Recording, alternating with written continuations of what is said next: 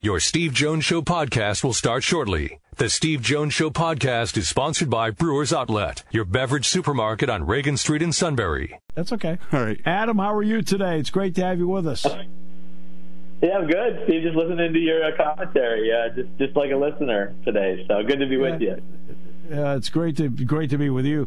What did you think when you heard that Bill got the Ohio State job, and what do you think that means on Ryan Day's mindset?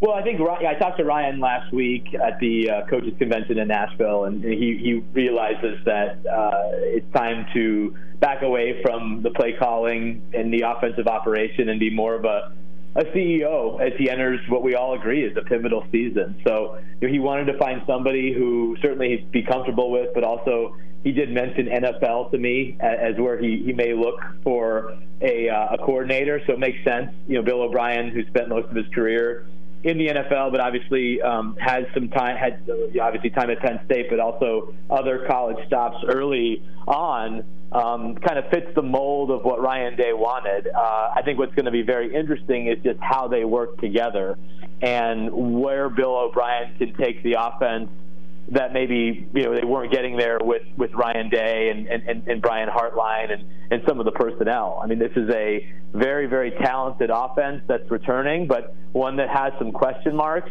Most notably, is Will Howard the answer at quarterback? Right. They have a running back tandem that I think is going to be the best in college football going into the season with Travion Henderson and then Quinshon Judkins coming in from Ole Miss. Mecca Ibuka is back at receiver. But it's a group that ultimately couldn't score enough in the most important game of the season and was really decimated in their bowl game. So definitely some growth needed for the Buckeye offensive line. You talked about the coaches convention. Adam, what were your takeaways from the coaches convention that you feel after listening to certain people can move the game forward? Well, yeah, that's the thing, though. Are they going to be listened to? I mean, the Right. coaches have their opinions. Oftentimes they come off as complaining, but one thing that was consistent to me in talking to them last week is that they believe they forecasted a lot of the challenges in college football. I don't say problems because that's their word, and I'm not saying that they're all problems, but I think the coaches believe they saw a lot of what's happening now coming, and by not being listened to and maybe their ideas didn't go far enough, there have been some real challenges around the sport, especially regarding the portal and NIL. So, they all have ideas as far as the calendar and how it needs to change.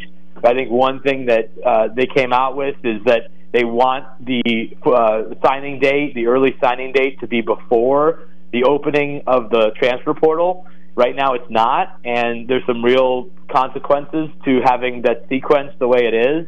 I think they think a 30-day total window for the portal is better than a 45-day window, but there's all sorts of ideas, Steve. I mean, a prominent Power 5 coach said his plan would be to get rid of the early signing date, but essentially make it that Wednesday, February, whatever it is, signing date would be open for a calendar year, beginning with high school juniors. So those who have completed their junior year could begin signing for a full calendar year until the February of their senior year. So that was a different idea I heard, and they're all over the place in terms of ideas. But there's certainly a desire to make changes to the way it is right now because it has been so hectic.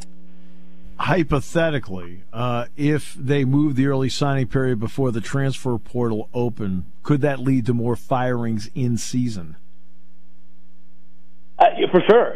Although this year we did not see that a whole lot. Last year we saw a lot of early firings. Now I think part of that was circumstantial, and you had a number of coaches who were entering their seasons with very little chance to keep their job. Like a Clay Helton a couple of years ago, or last year, you looked at Scott Frost and Jeff Collins at Georgia Tech, and Herm Edwards at Arizona State, Brian Harsin at Auburn.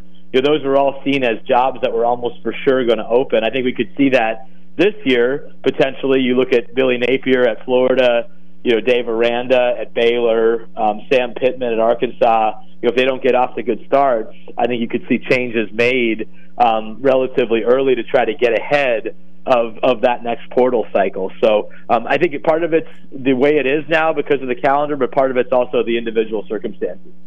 Charlie Baker made some interesting proposals before all of this happened, some of it dealing with NIL, others with the portal.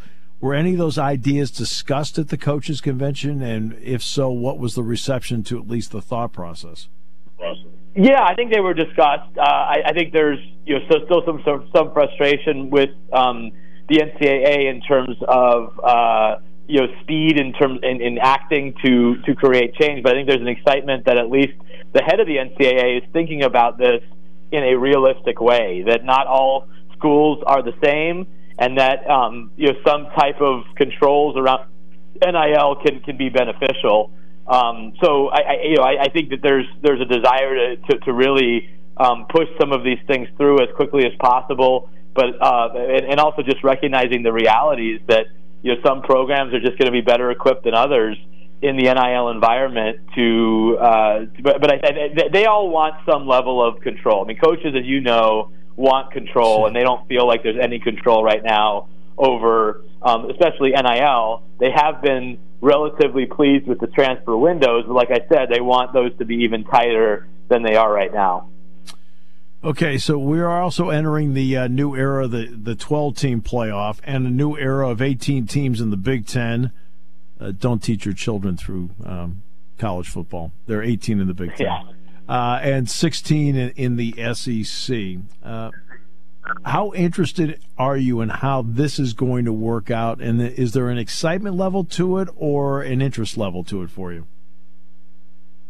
Oh, I think there's excitement. I mean, again, I don't love an 18-team Big Ten because I think you lose some of the things that make conferences unique. But we're past that point, right? I mean, conferences are not what they were when we were growing up or when we entered the sport. And that just is what it is. You can wring your hands about it. You can pine for the old days, but this is not where we are right now. I am very excited for the 12-team playoff, and I've advocated for a bigger playoff for a number of years, and I've done so in a sense of it's not to create more possible national champions. It would be great if a team that squeaks in as the 11th seed or the 10th seed wins 4 games in a row to win a national championship. The odds of that happening are not great. But the fact that those teams are going to be part of the CFP, and you're going to have games on campus, and you're going to have more inclusivity, and it's going to be a truly national playoff, those are all good things for the sport. That's how it exists in virtually every other sport but college football. And so that part of it is going to be really exciting, and I think it creates all sorts of interesting conversations, like, what if Ryan Day loses to Michigan again but makes the college football playoff and wins a national title? How do you feel about him at that point, or reaches a national title game? How much more is that a barometer for Penn State that would have been in the college football playoff if it had been larger over the last 10 years or so, but hasn't made it yet at 4 teams? When is that the standard for James Franklin and Penn State in most seasons? I think there's a few programs that really should realistically expect to make the playoff every year, but there's a much larger group of programs that should anticipate at least having a chance to make the playoff every once in a while, or 2 out of every 5 years, or whatever you want to call a metric. So that part is really exciting to me. I mean, you can argue that year one, when Ohio State as a 4 beat Alabama as a 1, is the biggest upset in the 4-team playoff era. You can make that argument. One thing about, for example, USC's coming in Andy Enfield, but he coached at Florida Gulf Coast, and they beat Georgetown and San Diego State, got to the Sweet 16. Did they win the national title? No. How important do you think for the excitement level is that somewhere along the line, Air Force, for example, goes out and they beat a USC in round 1 for whatever reason? What would that mean to college football, just to even have that? Not Air Force winning it all, because they're not going to, but to even do something like that. Yeah, I mean, again, I think it's going to be really interesting to see how valuable home field is in that first round. Yeah. Or even how valuable not playing in your conference championship game could be in that first round, because you'd have extra time to rest and prepare for the game. So of those 4 first-round games, are those 4 home wins, or are those 3 home wins? Are we going to see some upsets? I mean, that's certainly exciting. But I think it's very unrealistic to expect anyone who's in that first round to run the table and win a national title. Not saying it can't happen, but it's a very difficult task to win, 4 postseason games in football in a relatively, you're talking about a month span. The first round of the playoff, I believe this next year, is December 20th, and then the national championship game is January 20th. So you're talking about 4 games in a month span at the very highest level, traveling around the country. That's asking a lot. So my anticipation is that most of the national champions, and that's again what makes it exciting and why you want to be a top 4 seed, because your chances of winning a national championship go way up. Which brings us to the next part, and that is what happens with Florida State. These days, to be a writer or to come on shows like these, you have to somehow talk to somebody who has a legal background. So what is the grasp that you have to this point on Florida State versus the ACC?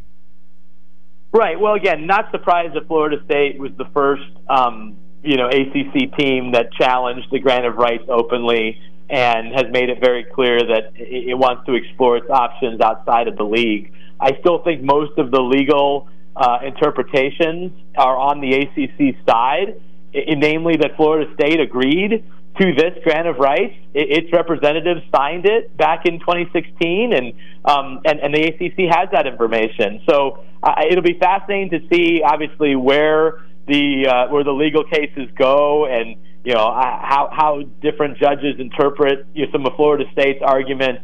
I just don't think that it's realistic to expect Florida State to be in the ACC for 10 more years, or right. I guess we're looking at 12 more. You know how these things go. If you want to get divorced, you're really going to stay in a separation or an unhappy situation for 4, 8, 12 years. I just don't think that's going to happen. You saw it even with the Texas and Oklahoma moving out of the Big 12 earlier. I think you can typically get to a point where, again, an expensive point, but a point where the two sides can kind of go their separate ways.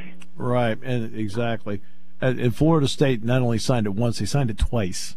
That's what's interesting about this, because they signed that thing 2 different times along the way.